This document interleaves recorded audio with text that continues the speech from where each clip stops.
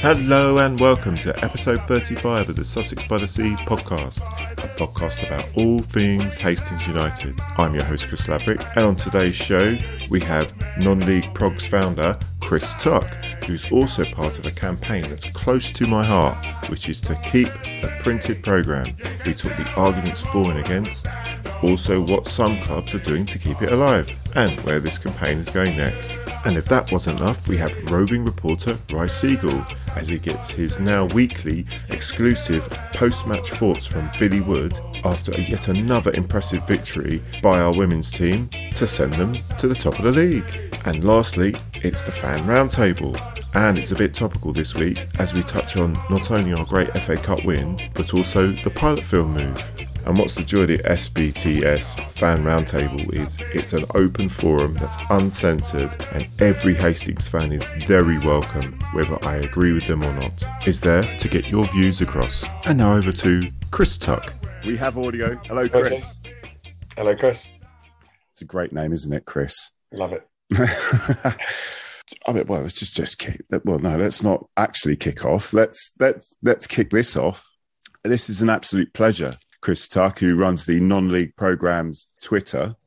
But before I start with anything, what made you start this, first of all, this Twitter account off? I think I had a bit of spare time and I was going to catalogue my programmes. A lot of people have spreadsheets and that kind of thing.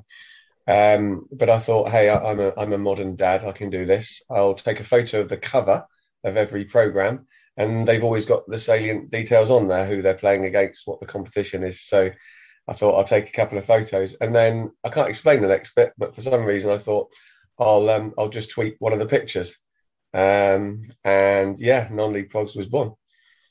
Excellent, yeah. Well, there's for those that use Twitter, because not all the world uses Twitter, which maybe is a good thing. I'm not sure.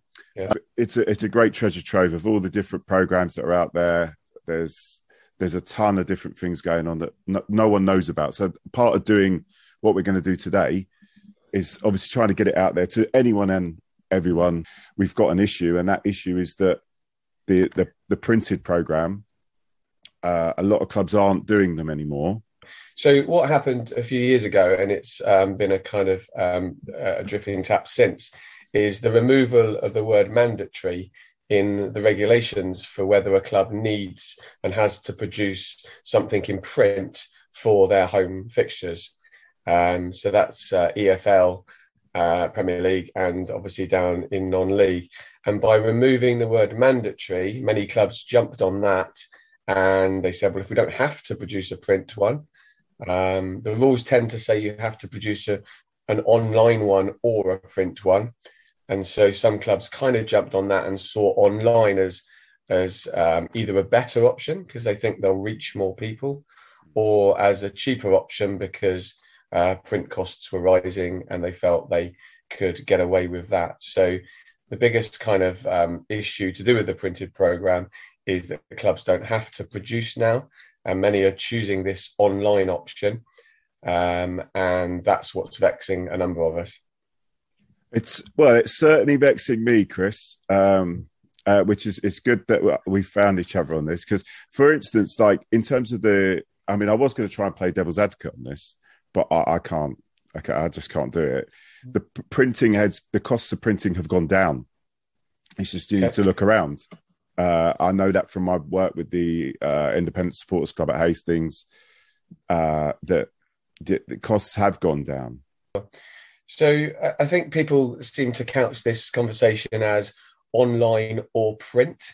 But for me, it's both. I don't mind if clubs put their programs online. I can see exactly why you would do that. There are people on the other side of the world, or maybe some fans who can't make it to games, who would love to view the program online from where they are. So I don't think the debate, from my point of view, is against online programs. Simply saying, make sure you print some. For me, the going to the game aspect is the important part of a program. So I might go on a club's website before I leave, I might go on their website afterwards. I might read some articles or some info about the club. But when I go to the game, that's when I want that bit of paper in my hand, which has a bit of the history, has some pen pictures of the players that I'm looking at, and some photographs of the league table. I can check if it goes to 1-1, what happens next in the league table between those two teams.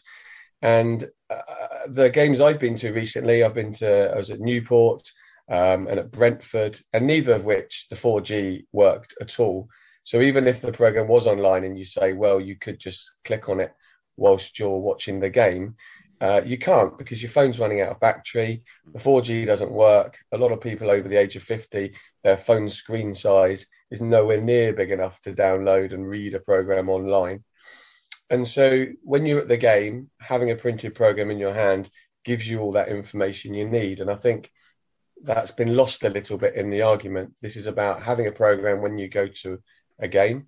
Yes, there are collectors who subsequently want copies, but first and foremost, for the game I was at last night at Flackwell Heath, I saw a number of people just flicking through their programs whilst they're waiting for kickoff during the game. And I guess they'll be doing that when they got home. So match day programs for match day online doesn't do the same job. Sure, put it online, probably put it online after, so that you don't ruin the sales of the actual program during the day. But yeah, that's the framed argument, if you like. Yeah, okay. I know from point of view of the printed program versus the online program, one of the things that I would always argue for the printed program ahead of the online is that it's instantly forgettable online. Not the retention of any of this online is very minimal. I've looked at advertisers even talk about that because obviously they're evil advertisers. They like to suss out what the consumer takes in more and all this sort of stuff. Well, there are lots of evidence to say that you pick up more from a physical media more than online. Yes. And it's a nice memento of the game. So yeah, again with the online program, and again it depends if it's EFL or if it's non-league. For me, I understand EFL clubs putting their programs online. They've got a greater number of supporters who won't get to the game, so they can look at it online. Again, haven't really got a problem with that. I think forcing some of the lower level non-league teams to put something online, I can't imagine too many would want to click on the program from last night, not because it wasn't a great program or a great club. It's Flackwell Heath. They're down in step 5. How many people are really going to want to leaf through a program for that? But more, I was speaking to, it's worth bringing up, I'll probably reference it a couple of times. There's a particular digital company who are making digital programs instead of printed programs at the moment. And I've been having some dialogue with that person. They do produce print as well, so they're not anti-print. But I was talking about adverts, as you were just saying there. And if in Stevenage, the local butcher wants to advertise, then if I live in Stevenage and I pick up a Stevenage program, I might then think, okay, that's a local butcher, I might use him, and that might give some money to the club. But if I'm clicking on that advert from America, that butcher is not going to get any extra business from me. And well, the postage is going to kill him. Absolutely. And so this kind of talk in the digital world of reach and number of clicks, and then they can go to Dave the Butcher and say, look at all these clicks we've had around the world, so please advertise with us more, I think kind of misses the point. I think the program first and foremost is a local thing for the local visitors. I wrote an article fairly recently, and it was called "We Protect the Things That We Love."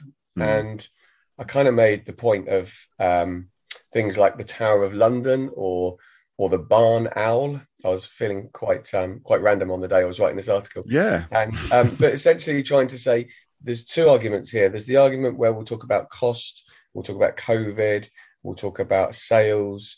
But for me, fundamentally, a printed program is an intrinsic part of the match day experience. And for me, the FA and the leagues should step in and say, we're going to stop this erosion of that. We understand that it's an important part. even for 5 or 10%. Which non-league club can afford to lose 5 or 10% of their attendance for people who go somewhere else because there isn't that program? So for me, I'm suggesting that like a national trust or someone makes the decision to say we won't allow these printed programs to die. A cup of tea or Bovril or whatever it is people have, the program for me is part of the match day and should be protected, even if you only make a fiver or even if you lose a fiver, that it's something you provide for those people coming along. Yeah, I mean, again, I just, as I said before, I think there is a part of this that it is like with anything when you're got to do something weekly. I know myself doing a weekly podcast online is, they would say, is possibly easier. Most clubs just won't produce anything, particularly at the lower levels. And that's the real shame. You would say that, so the arguments against the printed programme. It's good to go through them. So we've got the costs to the clubs, because there is a cost issue. Low sales, I have to accept that that's the case in places. COVID itself and the rise of online programs. I think they're four of the main arguments for relaxing that mandatory rule. I think on the cost to clubs, there'll be clubs people who are listening, and they'll be agreeing and saying we only print 30 and we only sell 4 and we pay this much. All I can say is if you look on the Twitter feed, I've got so many examples of clubs that are breaking even, some of them even making a few quid. So it is possible. Yes, it takes a few extra volunteers. Part of it is actually selling them. The last game I was at, there was a guy stood with a box at his feet with the programs. You didn't know he was there. You could easily have walked past him. There was no attempt made to sell them. Whereas I had the pleasure of working at Eastleigh on Saturday, had a box of 200, and I was everywhere in people's faces. Don't let print die. Buy the printed program, and sold a box of 200 in an hour and a half. So I think a lot of that's effort. It's effort, isn't it? I was knackered, man. I was absolutely knackered. But I think the cost issue, you said about the cost of paper as well. I think if you shop around, if you use local, so there isn't some delivery costs either. Sometimes you get the printer to sponsor the program, and that pays towards it. Don't go with 80 shiny pages. Go with 24 black and white pages. Supporters don't necessarily want a full magazine every week. Just do the basics. So cost, I think, can be mitigated. I've seen it being mitigated. Low sales, I think I've touched on a little bit there. Make your printed programs available to buy online afterwards. Sell a few more. Make sure the club shop's got last week's programs for sale, and make sure they're on the turnstile. Again, I go to places where they say £5 or £6 with a program, and they put the program almost in my hand whilst I'm if they knew me, they knew I wouldn't be thinking about it. But for the punter who's not so interested, if the program is basically there straight away in their face, then you might go, okay, for an extra £1, I'll buy that. So I think there's ways. It's also about involving the community as well, the supporter community. For Hastings, we've got it's full of relevant things, including, like, as we have a supporters club page, it's always full of the stuff that's going on with supporters. It's about making it relevant and obviously up to date. Yeah, that's the most important thing. Yeah, and not just something that's just got a load of ads in with just a team lineup, which it is about making that effort. I know that at Hastings, because I can only speak for them at the moment, that the sales of we stopped with COVID, but we then started selling them again, which was very good. I was very happy about that. New printer, very professionally done, and just full of the relevant information. So what's happened? Sales have gone up. Yeah. So you make the efforts, and that's it. Sorry for butting in there. Please carry on. No, that could be number 5, to be honest, because some programs are terrible, in inverted commas, and I have to admit that. And at the end of the day, people won't buy them weekly or every other week if they just are full of adverts. And so getting some good content, we produce some. I think always just go to your local college, go to the media and the English departments in your local college, and get kids writing articles that you can put in the program, and get the media guys to get the photos and even join the team of putting the program together. So you're right, it has to be a good program for it to sell week in, week out. But the third thing was COVID, and we understand that in the initial risk assessments of, do we put a football match on? We understand when there wasn't that much knowledge about COVID that people pared down, did a risk assessment and thought, let's not have one. Okay, those days are gone now. It's shown to be an airborne disease, a little bit through touch. But for me, it can go from the printers, fall straight down into a ream paper box. That box arrives at your club, you put it on a table and you let the punter take it out of the box. Even since COVID, I've had so many programs given to me, whereas I could have just taken it from the box to avoid any risk. But we know the risk is tiny from that anyway. So it can go, the printers will tell you, it can go from printer to the hand of the supporter without really touching anybody else's hands. And if they are, then I'm sure they've washed their hands and sanitized beforehand. So people did risk assessments and they risk assessed programs out. What I would say is that any good risk assessment gets reviewed 3-monthly, something like that. Yeah. And now where we are, I can't see anyone doing a COVID risk assessment and stopping paper programs without also stopping the 50-50 tickets, the cup of tea, the pint, all the other things as well. We know that newspapers continue to print and be bought across the COVID pandemic in this country. And so for me, COVID isn't now a reason to not have printed programs. And finally, but we've touched on it already, online programs are a threat to the printed program. And I just say they don't need to be a threat. Do your online program, have your extra content that you can click on and watch some YouTube, but have the printed one as well.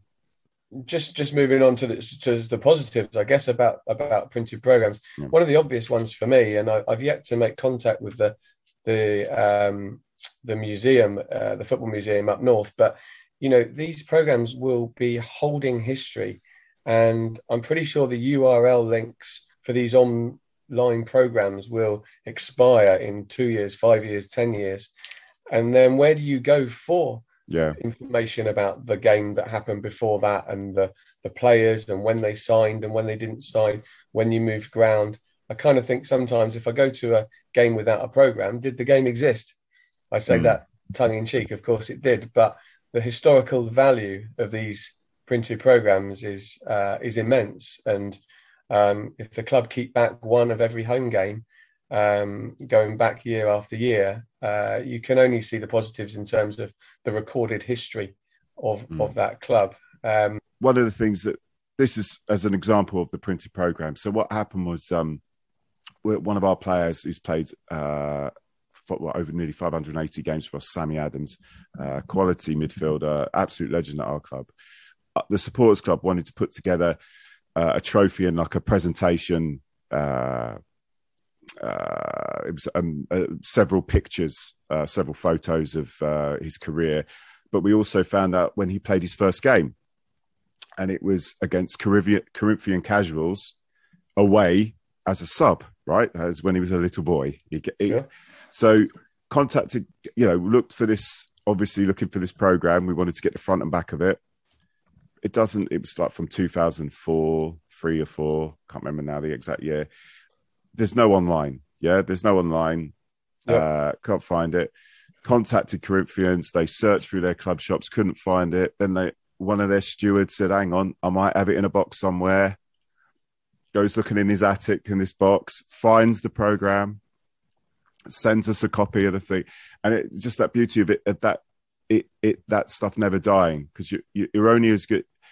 That in terms of online, it's only as good as the websites that they're on, and if people keep them up to date and pay for them.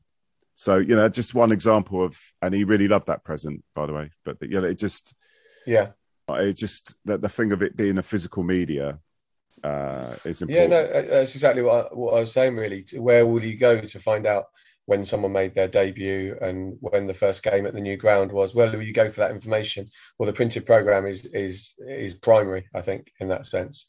And just the other way to just be innovative and selling your program. I know some clubs that they produce a program for their home games, but that program will also cover the other weekend fixtures of their ladies team, of their under 5s, under 6s, under 7s. And you put a page about the under 9s and a picture of someone's little youngster in there. then you can sell the program over the whole weekend. And parents love that kind of thing, to see a picture of their program in print on page 7, and with the ladies game growing. I think sometimes maybe not just covering the 3 o'clock fixture that the men's team are playing, but extending that out to say, here's our football team's weekend magazine, our weekend program covering these fixtures. And then, as I say, you can sell to all manner of other people, as well as the people attending the main game, as it were. And I've just seen such good innovation in programs and good ideas. There's a program at the moment which is being produced where they've just done a local competition for the kids to draw the covers, and so the cover is a simply drawn kids picture that is now the cover. And you can imagine the parent buying up a number of those, and the school buying up a number of those for their records. I mentioned that online programs are saying, well, yeah, we can have all this extra features, online links, YouTubes. Well, I mean, Frickley Athletic, even a couple of years ago, had QR codes in their programs where you could hover your phone over the link, and then the YouTube clip would come up for the goals from the game that they're talking about. Maybe you do that when you got home. So I think there's innovation, there's ways of selling things, selling the programs, as we've said, that mean it's really worth a good old try. If people try all those things and say, Chris, look, we still only sold 4, you say, okay, but I'm pretty sure if you're selling them actively well, they've got good content, if you're innovating, you're getting the local colleges involved potentially for writing and photographs, that you could sell 25 or 50. Well, it's maybe just a step forward. Luckily enough, I was saying with Hastings, we cover the women's game, cover the kids, cover all it, and that leaks out. That's the thing, is when there's a good program, that kind of leaks out into other activity around the club. So it's quite an active community. I went to Ramsgate. Unfortunately, we lost. I can't forgive them for that. But we played Ramsgate. Fantastic program. Got lots of stuff in it. But also you could see there's loads of stuff going on for the children. They had loads of a fun day where they had all the under 9s and under 7s there. And it's sort of like, it kind of breeds into other things. If you kind of like got a good program with lots of content, lots of stuff going on around the club, not just men's, but women's, everything else, it breeds into other things. And you could just see it. I was very impressed with Ramsgate. The buggers beat us, but that doesn't matter. I'll forgive them for that. But, like you could see clubs that are making an effort. And then I have been to a few Step 4 clubs where pre-COVID that you just see, well, okay, we're going through the motions here. Anyway, and at the very least, I've seen I think Larne in Northern Ireland are saying now, order your program before you come to the game. And they're almost printing to order. So they know that 30 people or 50 people will want a program, or 200 people. And they've got a printer themselves that they've purchased, which obviously there's a cost there. But they're printing to order. So all of this, where clubs say we printed 500 and we only sold 34. Well, first of all, adjust how many you're printing. But second of all, there are creative ways of doing that. And so I've been to a few games where I've just said, yes, I'm coming, and yes, I'll have a program. And they almost print to order. So that attitude stands up so differently against where clubs are putting their program online, but they're putting them online in a format that are not even printable. So even if the club don't want to make money out of the print, someone somewhere will print it for me. And so to protect copyright, they're putting these programs in formats. They're making them less pages so they can't print the exact 4, 8, 12, 16. And it feels like a massive kick in the teeth to not only put a program online, but then make it in such a random format that it couldn't be printed off, and then claim, when you try and say, well, I just want a printed copy, that you're ripping them off and that you're messing their copyright. Well, the club belongs to the fans. And if the fans, if the demand 100%. Is there, if the demand is there for printed programs, then put it in and if we're asking for it, then you're obviously missing a trick yourself. Because if you printed 20, we would have bought them. So the online as well as printed, fine. But online, when you're literally going out of your way to not make them printable and then claim some higher ground of copyright, is pretty abhorrent to me, and there's no need at all. Where does that exist? Is that up the leagues? I mean, At the so moment, Championship and Premiership. And yeah, all there's that, there's a couple of apps that basically will, I think, is where you go for that program, and yeah, up in EFL, that's happening, and yeah, absolutely. We said at the start there is some differences between this argument in the EFL versus non-league, but any attempt to make a program format unprintable seems to be pretty unfortunate when they know there's a number of people who would. And look, Man City, they went online. They've gone back to printed this season. Wrexham, they've gone printed. If this was a dying art, you wouldn't have leaders and clubs that are growing, starting to print programs again. For me, I always said it was going to be the new vinyl, in that it might go somewhere else, but it'll be back, and people will want it. And those clubs that are getting ahead of the curve now, producing some programs, maybe even making a few quid on it. Yeah. So where do you want this all to go, Chris? Like, well, obviously we've had a little bit of a rant about it, but we're coming from a loving place. We want these things to continue. We want away fans to come to our grounds to take that memento from our home teams. I know myself, I don't feel like I've been to an away game unless I've got a program. It just doesn't feel the same. But that's just maybe just me. Where is there any outlets we can go to kind of try and push this a little bit further? Yeah. So I'm looking into that, and there's a guy at the FA who is interested. He agrees first and foremost, but he's interested in talking.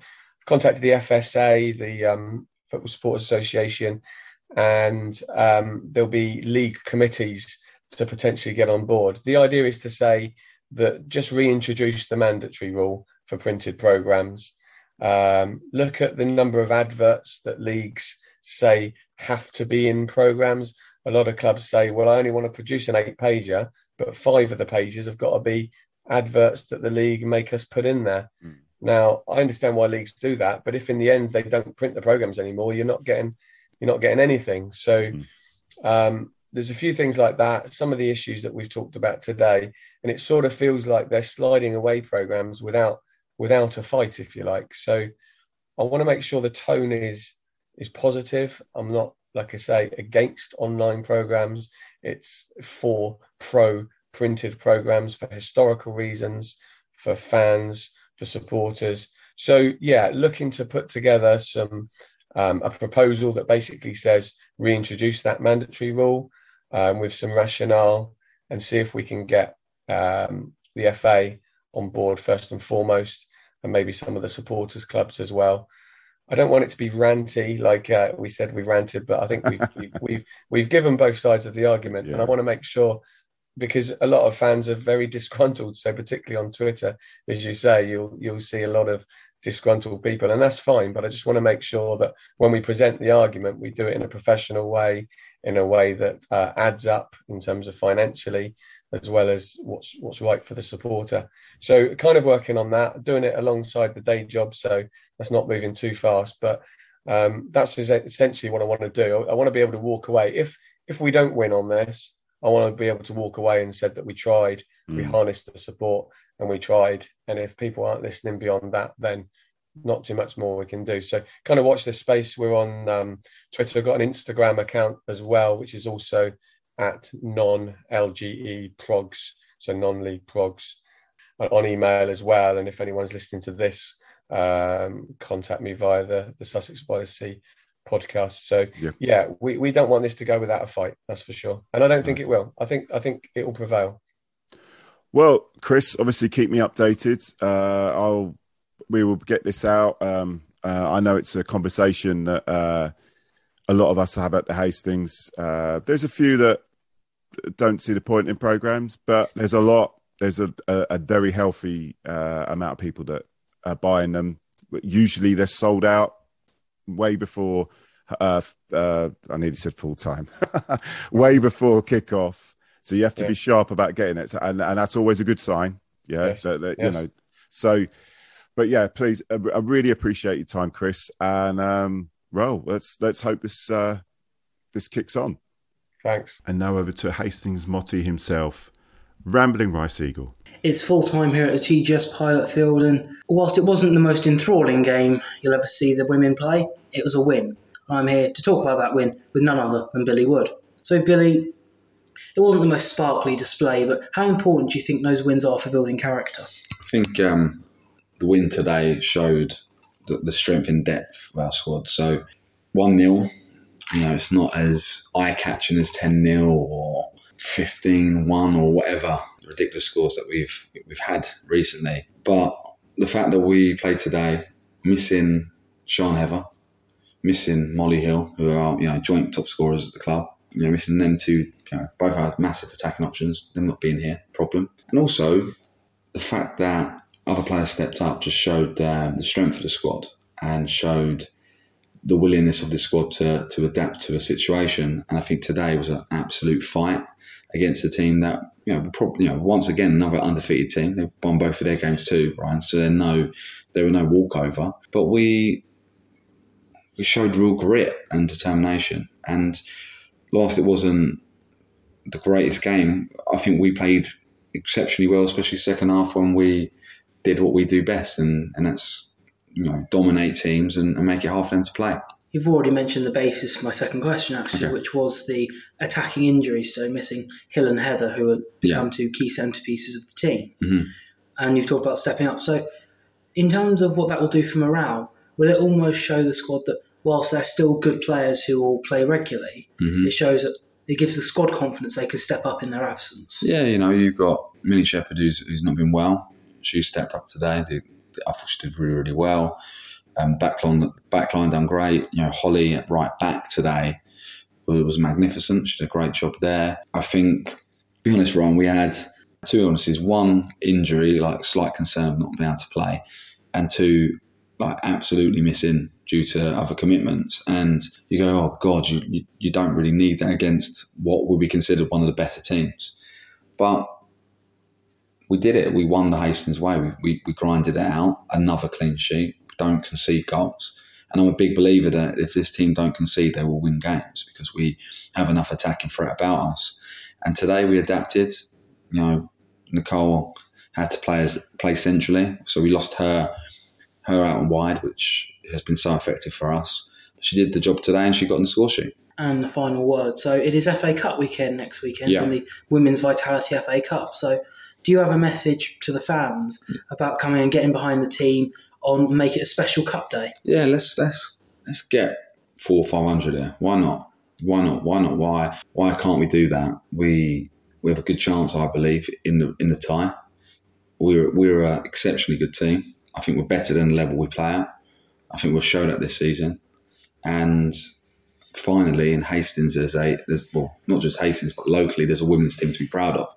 And we'll carry on pushing. We'll push, and hopefully the support continues going up. 3 figures support every week has been fantastic. Long may that continue. Thank you, Billy Wood. And now over to our world-famous fan roundtable.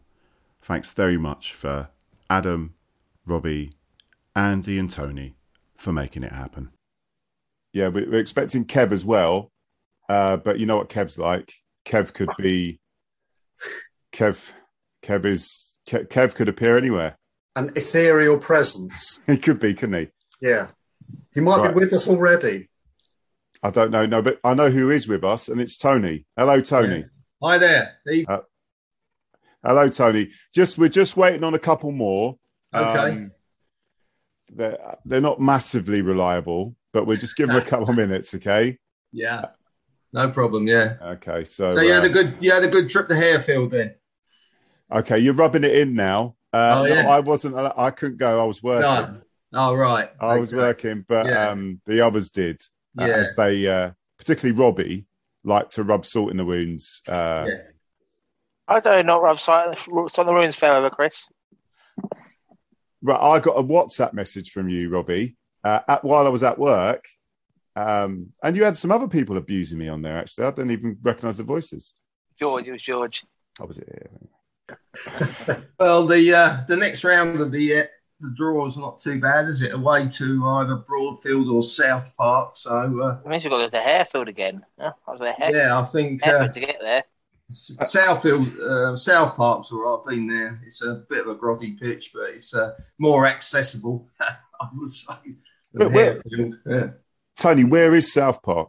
Where is It's it? up near Red Hill, Was Reigate. it? Oh, okay. It's just at the back of Reigate. If you ever went to Reigate's pitch at where the hospital is, Royal East Sussex Hospital, East Sussex Hospital where it is, you just hang a left and you go down some little country lanes till you find it.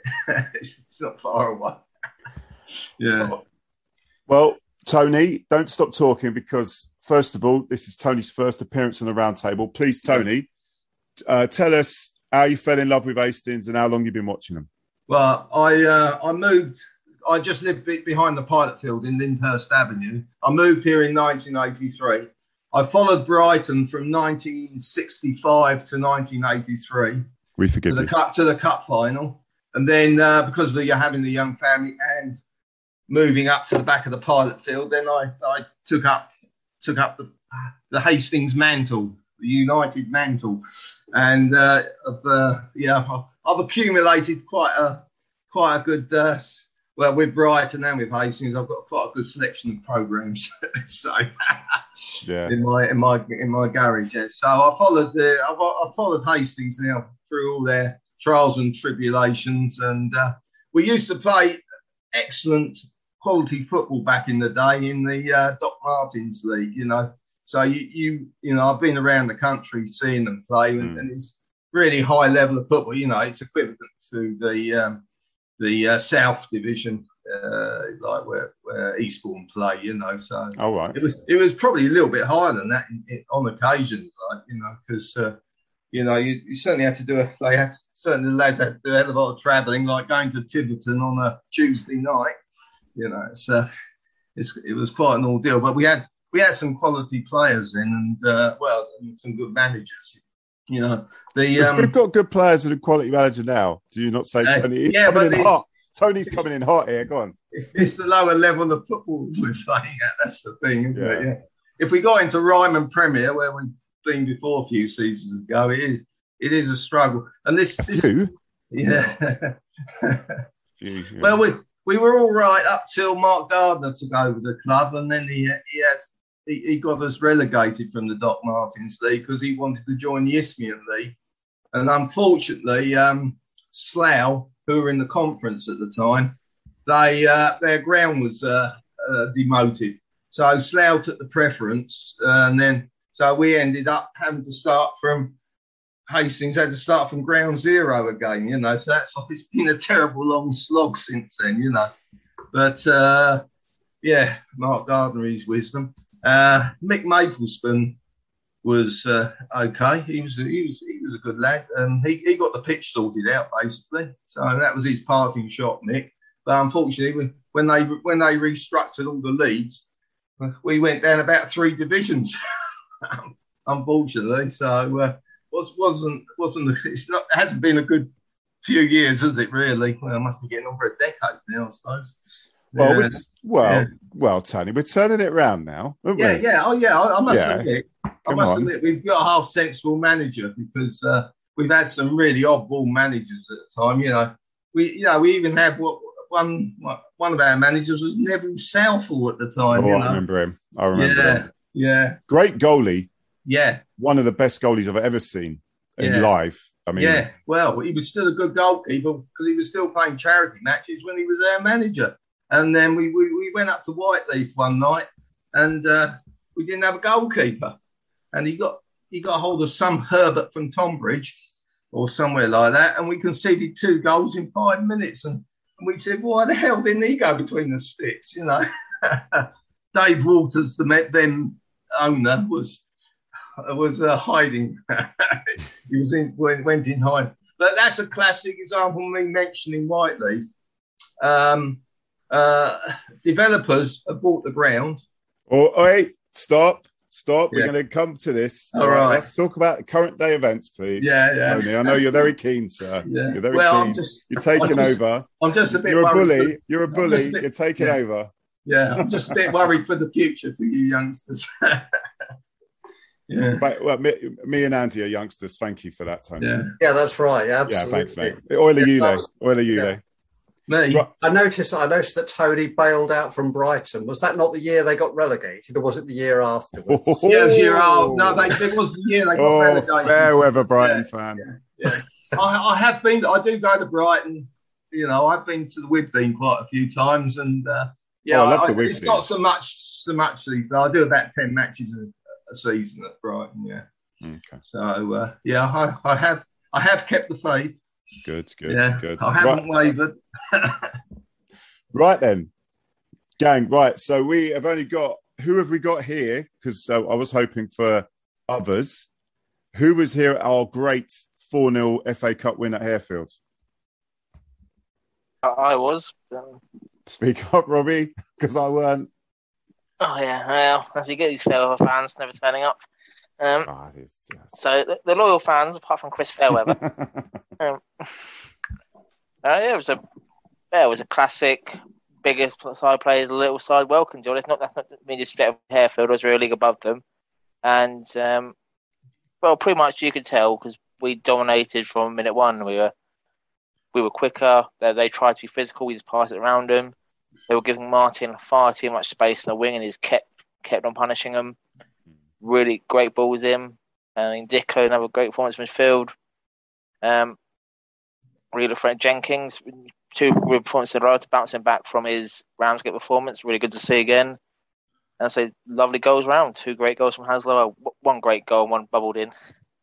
And 2 classic Pope goals. He seemed to be firing rhythm again. The welcome from Harefield was fantastic. One of the warmest we've had. They're really happy. And there was some sort of documentary going on, which Billy Wood got on. So he was happy. He likes the camera. He does like a camera. Yeah. So it was a documentary. It's now a series. Amazon Prime special, Hastings United. So him and Pat came to join the away fans. I think for a bit of good photos. So me and George, of course, immediately took our tops off. Oh yeah, awesome! And I'm pretty sure that was caught on camera. So post watershed. Exactly, but it's hard to really do it justice, to be fair, because it was just really one of those really comfortable performances where I just enjoyed the afternoon out. I mean, I can't give a detailed description of it because I was just enjoying myself. It was a really comfortable performance, really dominant. I can't remember any injury concerns. I can't remember much negatives, to be fair. It was completely dominant. Yeah, okay. Their goalie didn't look too good. I saw the highlights of the goals, and he looks a bit shifty. That goalie, I wouldn't mind playing against him. I thought the pitch looked a bit lively as well, didn't it? We definitely played on worse. It wasn't. We definitely played on better. It was a bit bubbly and a bit. Let's hope we don't have to go there again next round. Yeah, either Broadfield or South Park. Out of those two, I've got nightmares about. None of those are 3G pitches, are they? I know one of them's playing at Harefield, but the other one isn't a 3G, is it? Not sure on that because South Park had terrible trouble with their pitch, and I don't know what they've done about it. We haven't played with them for 2 seasons, so. Well, last time I went to play them, I remember George and I and about 10 other fans went down at 7 a.m., 8 a.m. on a Saturday morning. Yeah. Clear snow. We got the ground completely ready. It was fully playable. And they called up saying, "Oh, we can't come down." "Yeah, you can. The roads are clear. You just want to come play us." Yeah. That's it. That's right. When they came to Hastings, they didn't come. Yeah, that's right. Yeah. Right. Okay. Well, as there's no one else here that went, I mean, we can't say anything. I would have loved to have gone. I don't know anyone that would have listened to last week's podcast. Probably no one. But I saw that this got one. Did you listen, Adam? Oh, thank you, Adam. Thank you. You should leave some feedback, right? But when I was talking to the Harefield chairman, he was telling me about Richard Paquette, who's a player that used to play for QPR. Well, yeah, he's an old player, yeah. Yeah, and I saw one of his first games because I'm a QPR fan as well. I can never get down there, and I can't afford it now. Yeah. But Shush. And I saw when he first played. I was really looking forward to come and see him. He was saying to me about, we'll lay something on, we'll have a couple of beers, we get to catch up with you and we'll talk, because he's a coach there now as well, Richard Piquet. So it would have been really cool. So, but that didn't happen because I'm obviously a fair weather fan. So that brings back memories, QPR, because I went to London in '64 and moved down to Hastings in '72. And I went to I've been to most of the London pitches, and I always used to there used to be some quality players at QPR playing on a terrible pitch. So I've got fond memories of QPR. I've probably got the programs in the garage, I suspect. Yeah. Funny enough, Tony, I'm doing a special on programs this week. I've got a fella from non-league programs. He's doing a thing on that, Save the Printed program. Oh, right. So we're trying to start a little bit of a campaign off in our own little way. But that's for this Thursday's episode anyway. Moving on, we move on to sorry, Robbie. Sorry. Yeah, but sorry, before we move on, obviously, another quick shout out to welcome Harefield gave us. Talking to Pat, and when all the directors and players got off the coach, I think he said to Stuart and all the directors there to shake all their hands. They came off the coach, and I thought that was like a really lovely gesture from them, sort of thing. And so, and we said to them they can keep all the gate receipts. It's part of just obviously it's a really big day for them, and I think once again to emphasise what great hosts they were. Yeah. Well, the bloke Gary, the chairman, was lovely, and he said he was going to try and follow us. This was before he's going to try and follow us, because he wants us to do well and all that. It's really overly nice, actually. Yeah. So, what league do they play in now, Harefield? I used to live up there. I'd have to cheat. Yeah. I can't. I'll have a look. I bet they're probably county league. Tell you what, Adam Carter's going to find out for you. Oh, he's the man. He's the man. Yeah. He's the whiz. Yeah. With his Bob Dylan look at the moment. This is Bob Dylan, sort of 70s Bob Dylan. Looking good. Excellent. They're in the Spartan South Midlands League Premier Division. Oh, really? Right, there you go. Try saying that after a few pints. Right. Yeah. League below us then. Fit that into a chart. Challenge accepted. Very well done, Robbie. Right, so we move on to the magnificent start from the women's team. They beat AFC Acorns 1-0. Yeah, that was good. I know that I was there for like 10, 15 minutes because I was on my lunch break, but I know Mr. Carter and Mr. Andy. Yes. Andy Quay. We'll get there 1 year. 1 year. They were both there. So please, gentlemen, who wants to kick this off? You please, Andy. Well, it was the first game Laura and I had been to. Actually, the first women's game we'd been to up there, because the nice weather and because we missed the game on Saturday, and better than sort of doing battle on a seafront pub, we thought we'd go up. It was really good. I really enjoyed it. I have to say, Pilot Field on a day like yesterday in that weather, it's sort of idyllic, isn't it? It's just such an idyllic place. But anyway, the match exceeded my expectations. Actually, I think I don't know about you, Adam, but I'm sure the weather didn't help. It was absolutely. It was so hot and obviously out there, wasn't it? Yeah, it really was. And obviously, we had a few of our sort of first teamers out, so we was playing a few that maybe weren't up to scratch, and then playing in that heat would have been a lot for them. But they gave it their all. You could tell that. It was, yeah. So for that part of it, and the thing that, I mean, as a first timer to the women's team, I like the way they were definitely trying to play. You know, you could see the blueprint on it, which was good. Technically, you know, obviously it was a mixed bag in some ways, but there was a pretty high standard, really. Technically a nice standard, and the goal was excellent. The goal really was absolutely, in a very, very tight game. It was an excellent goal. Just a one. View the goal on the website. Yeah, I think it might well have been Tibble who put a first-time ball through and then just a little knock into the bait up. And that's right, yeah. Base up. That's right, who just toe poked it under the goalie.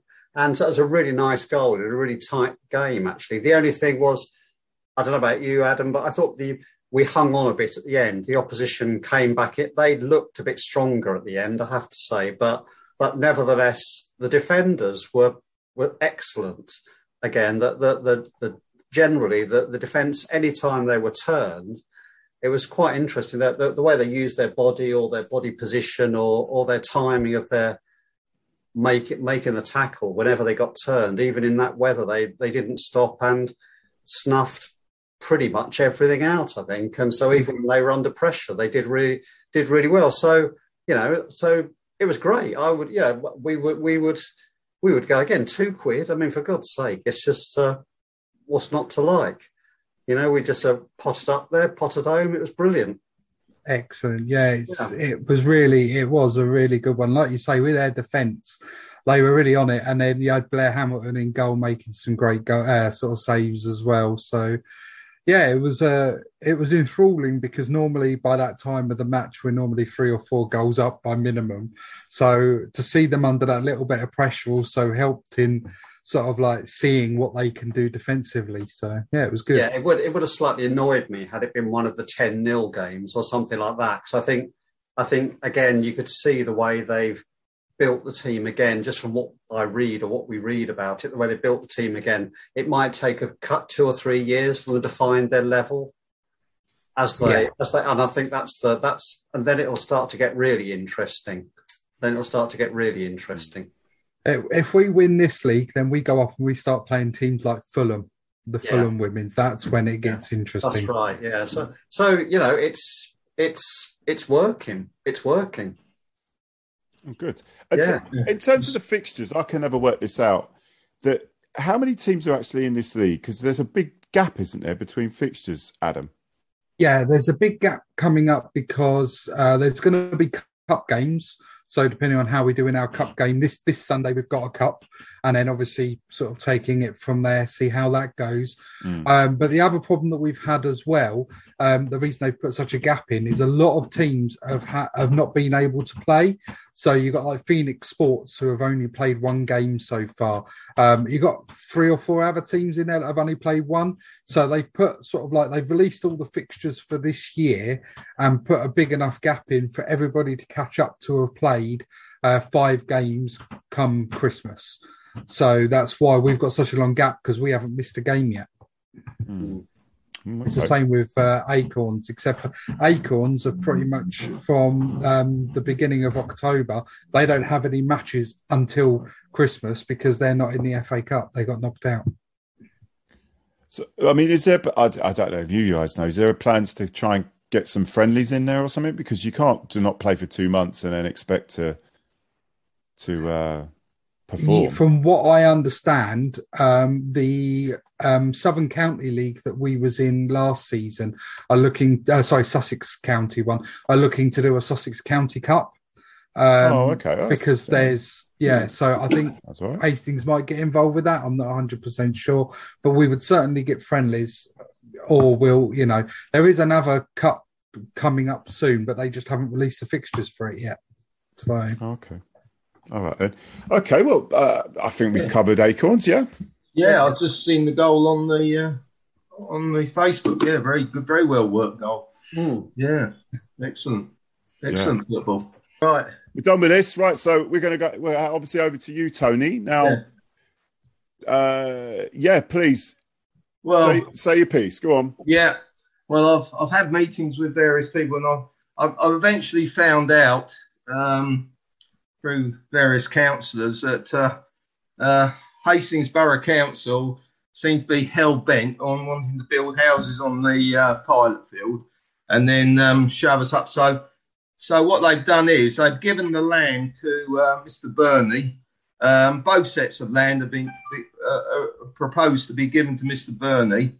And what I can't get my head around is when you're giving land away, why is Mr. Burney going to... We think, I spoke to a councillor and he made inquiries, and Mr. Burney, on selling on getting planning permission for the pilot field and selling it on, he's going to get in the region of about 7.6 million for it. Is it obviously estimated? Yeah, it's all estimated, yeah. In current values, obviously, things go up and down, but I'll probably estimate he's going to clear about 5 million quid himself. But, you know, the proposed new stadium up at Tile Kiln is in stages, and you do wonder, you know, what level of commitment there is actually from him to fulfil, you know, because obviously you need revenue throughout the years with Hastings. You need revenue to sustain the club without having a wealthy benefactor, i.e. a lottery player. But in the main, we've had... He was a QPR fan, by the way, Mark. Mark was a QPR fan, just so you know. Yeah, good man. Don't trust the QPR fan. You know, it'd be a really big shame to lose the pilot field with all its history. It was given to the land, which includes the Firs and Appletree, the archery field. It was given in trust to the people of Hastings in 1908, around about there it was. And then the stand was built in 1926 when Hastings started to become the council built the area because they became a bit more proactive in the leagues, like, you know, they had a half decent team. Obviously we had the speedway track there, and throughout the years we've always had quite a few events there. It wasn't till Dave Waters took over that he started to get this notion about moving the ground. So it's in COVID, it's been going on under the counter, like, you know. There's only 6 councillors in Hastings that decide on these matters, and 3 of them are the arch enemies. That's a guy called Andy Batsford, a guy called Paul Barnett, and Peter Chowney. And these are these ones who want to give the land away to Darren Burney.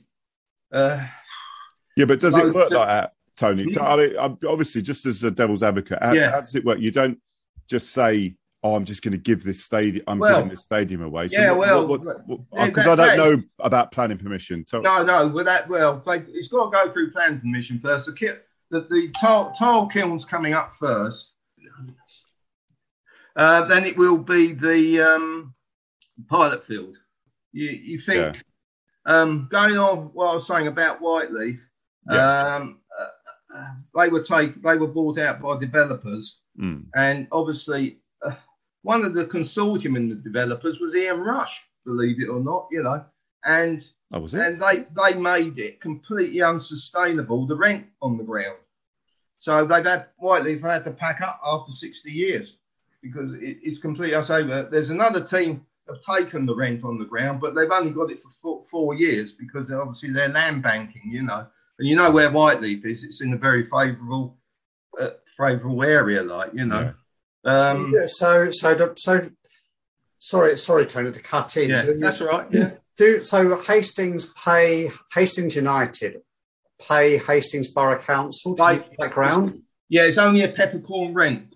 Because Mark Gardner, he renegotiated the lease, and he took on the maintenance of the ground.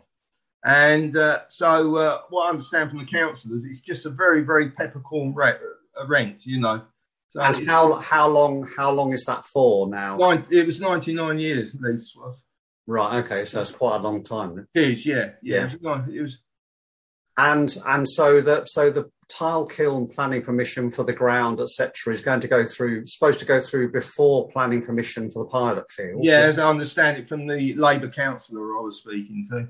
I was never really sure. We did this in Mobilia. It seems like ages ago now. It does. Mobilia was on, wasn't it? Hastings don't stand to get any money out of that sale of that land. No, that's Hastings Borough Council. No.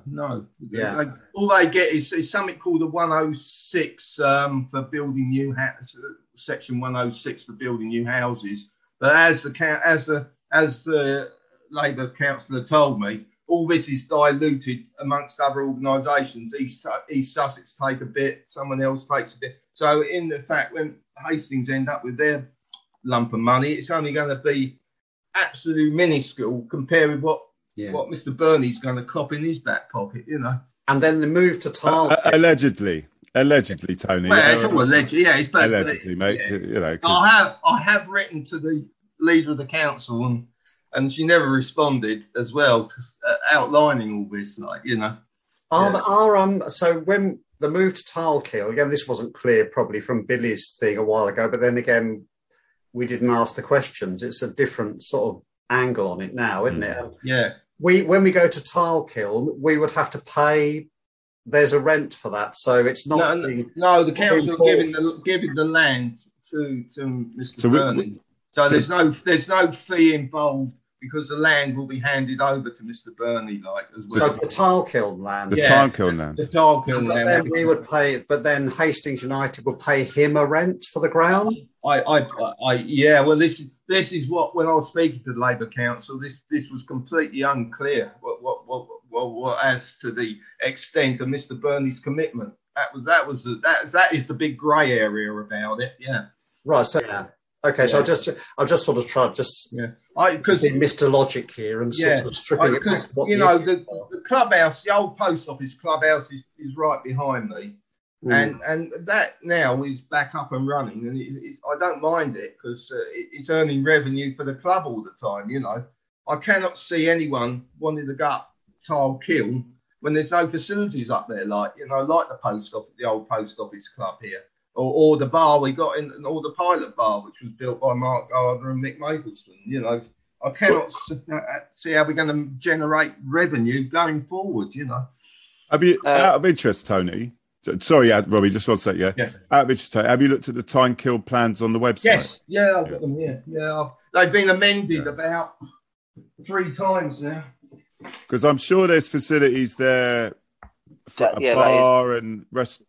They're on the plans, Robbie, but it's phase 2. It's phase 2. Okay. I've got all the plans here, but some of it's phase 1 and some of it's phase 2. See, and all the big buildings are phase 2, basically. The gym and don't forget that Hastings United don't move there until phase 2 begins. Yeah. Oh, wow. Hastings don't move there until phase 2 begins because they want phase 1 completed first. So that's why they're now. Will the commitment be there for phase 2 from Mr. Burney? I can't see him once he gets a shed load of money. I can't see him spending. Can I ask? Sorry, Rodney, can I ask you where this mistrust from, as you call him, Mr. Burney, comes? Because everywhere else I've been from the club, Darren Burney said nothing but fantastic for this club, and he's obviously he's put a lot of money behind this club. He's helped us keep going, and in my opinion, he's shown nothing but commitment to the club, and I have no doubt he's got the best interest in heart. And I also know that Billy Wood, obviously our current chairman, is obviously also investing in the club, so he owns a profit. He owns a bit of the club. Yeah, everyone knows Billy knows. He knows how to make a bit of money, so he would definitely want to move the club forwards. And I have full faith in his plans for the Tilekeel. That will be a money-making area, especially compared to the repair costs we've got of the current pilot field. Much as I love the pilot field with a passion, it is falling apart, and it's major renovation. So reiterating Robbie's in the light of what Robbie said there, what is the big concern here? If we were going to say there's a big concern here, and we need to articulate that to, for example, to Billy or to the club, or is this commitment in writing? What's the big concern? Is this commitment in writing? Would you be happy with that? Out of interest, Tony, because I mean, obviously you're part of a residents' association. Oh yes, we will. They will build houses where you are. So the thing is, with planning, it's going to happen because they're building on the old. They want to build on the old school site above us, but it's having the right type of development that is in trouble with it all. But that's our argument, and also you've got to be aware of the surrounding area as well, because there's quite a bit of nature and wildlife around the pilot field, so it's got to be something that blends in with the area. But at the moment, with the posh houses in the area. I don't want to say that. exactly Yeah, posh Tony, houses. posh houses in the area, mate. Yeah. There's still time for somebody to find a great crested newt up at Tile Kiln yet, isn't there? So that works at both ends, doesn't it? Yes, exactly. Yeah, exactly. Yeah. So I think it's quite interesting in that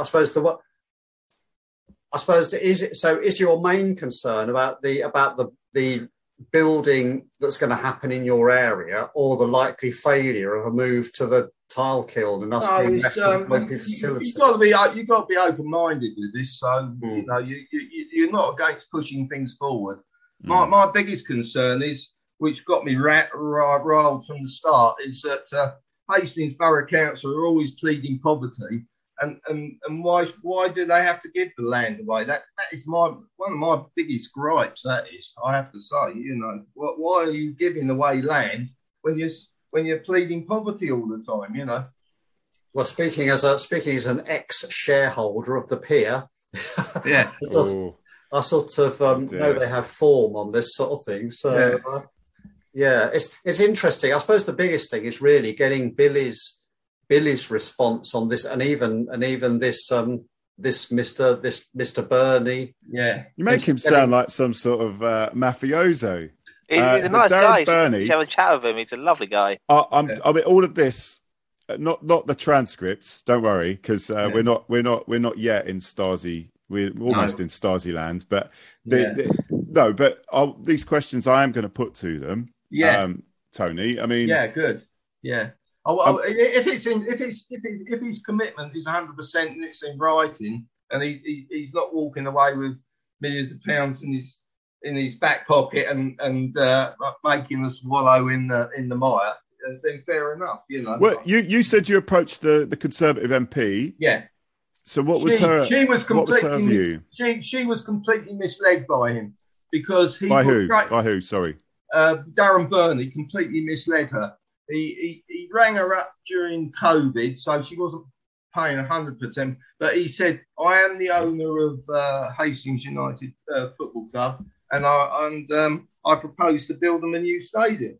So she said, "Oh, that's fine, that's fine." But she didn't really understand where the guy comes from, his company. So he didn't go. Obviously, he wouldn't elaborate himself what his background is, because she never asked. So I had to enlighten her on it all, what the actual situation was, So, okay, so she wasn't against the move in the thing is, she said, well, it would have been nice if you'd given me the full story, but she was under pressure and she never asked. So 6 of one, half dozen the other, really, isn't it? So you were telling me when I see you at the pilot field, obviously, and you were telling me that you were going to start a petition. Well, we will start a petition, because the reason why we're starting a petition is it's not exclusively against the house building. It's the other problems we have in the area with sewerage and surface water. Yeah, okay. We take all the water from the cemetery gates to the top of Pilot Field, and I can tell you, it comes in on the back of my property, where the big culvert is, and behind me, in 38 years, I've gone from about 10 or 12 foot deep to over 20 foot deep now.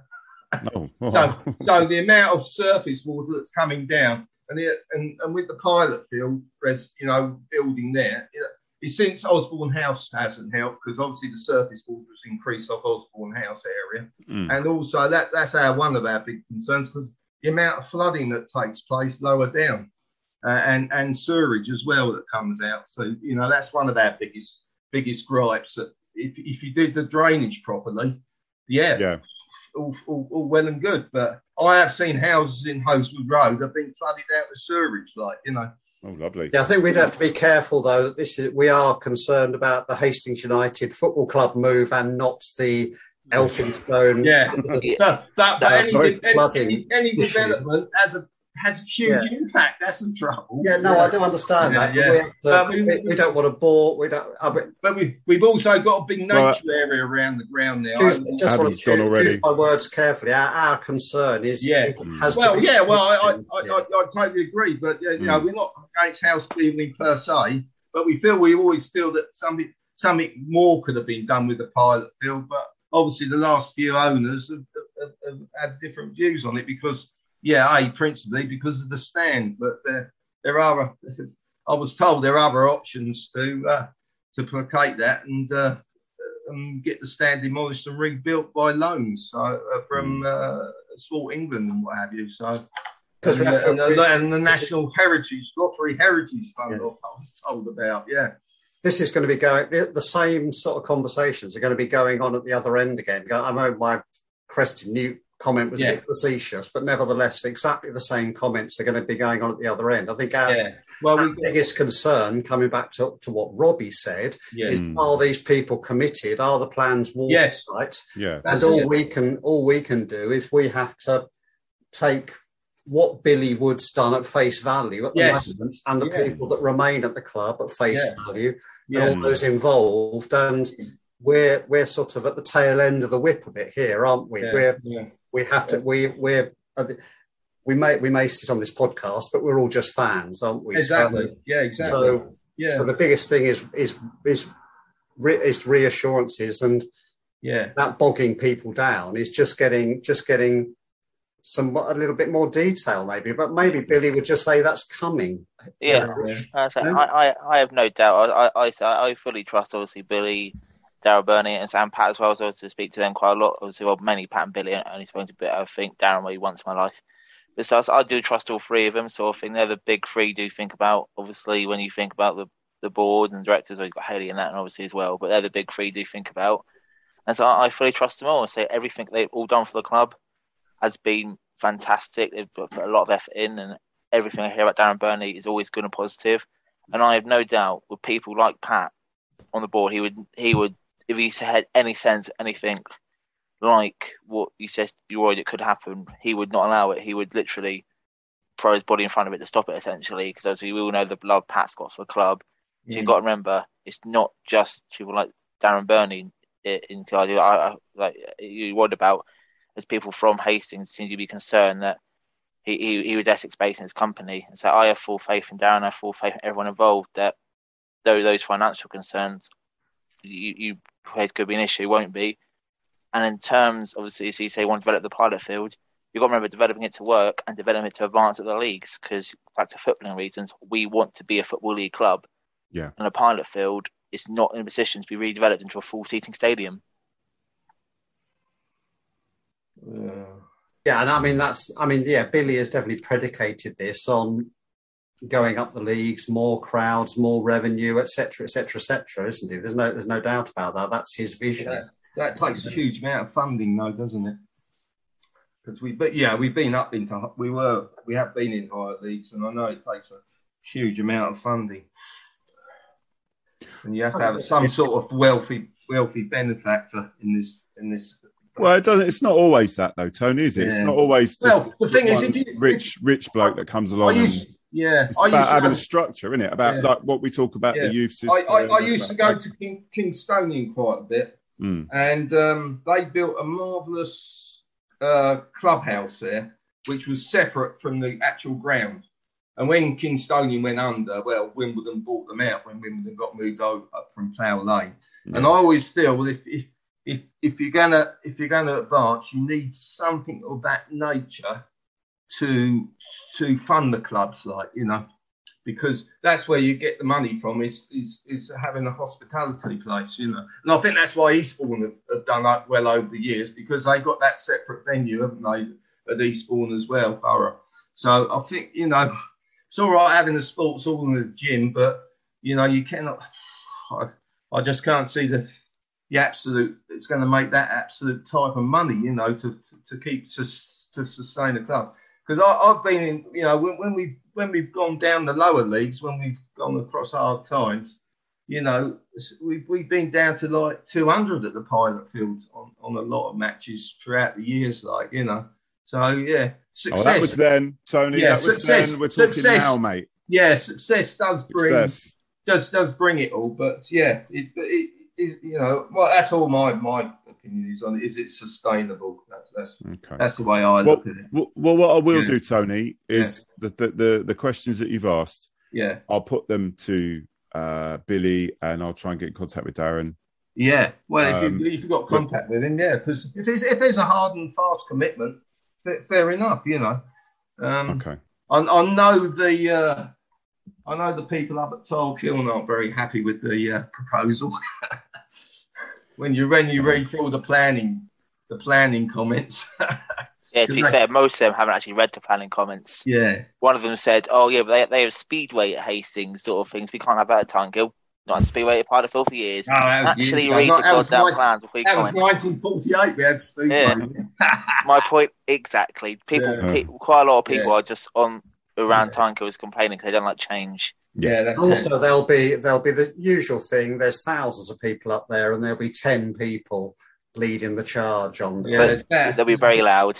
I think we have to let that. Yeah, well, that will always happen. Yeah, that's right. Yeah.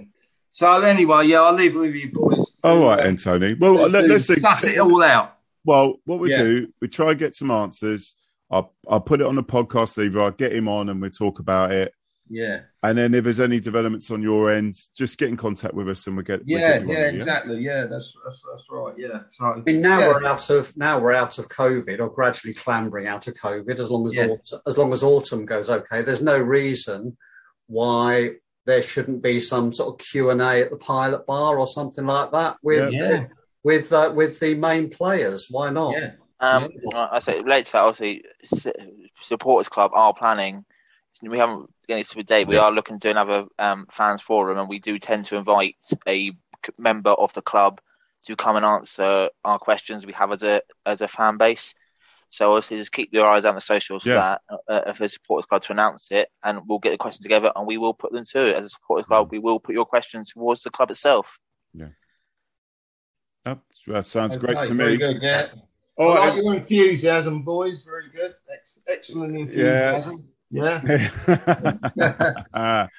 Tony, leave us old gits to it. Oh, no, Tony, you're a very valued member of the supporters, mates. Don't. Oh, yeah. Well, so I've been up and down that many years with them. Always keep my ear to the ground, see what's going on around the leagues as well. You know, that's why I found out about Whiteleaf. You know, so good ground, Whiteleaf. I enjoyed our trip there. Yeah, nice people there. Right in, chaps. Yeah. We are done. Good on you. Leave you to it. Right. Take care, Tony. Robbie. Good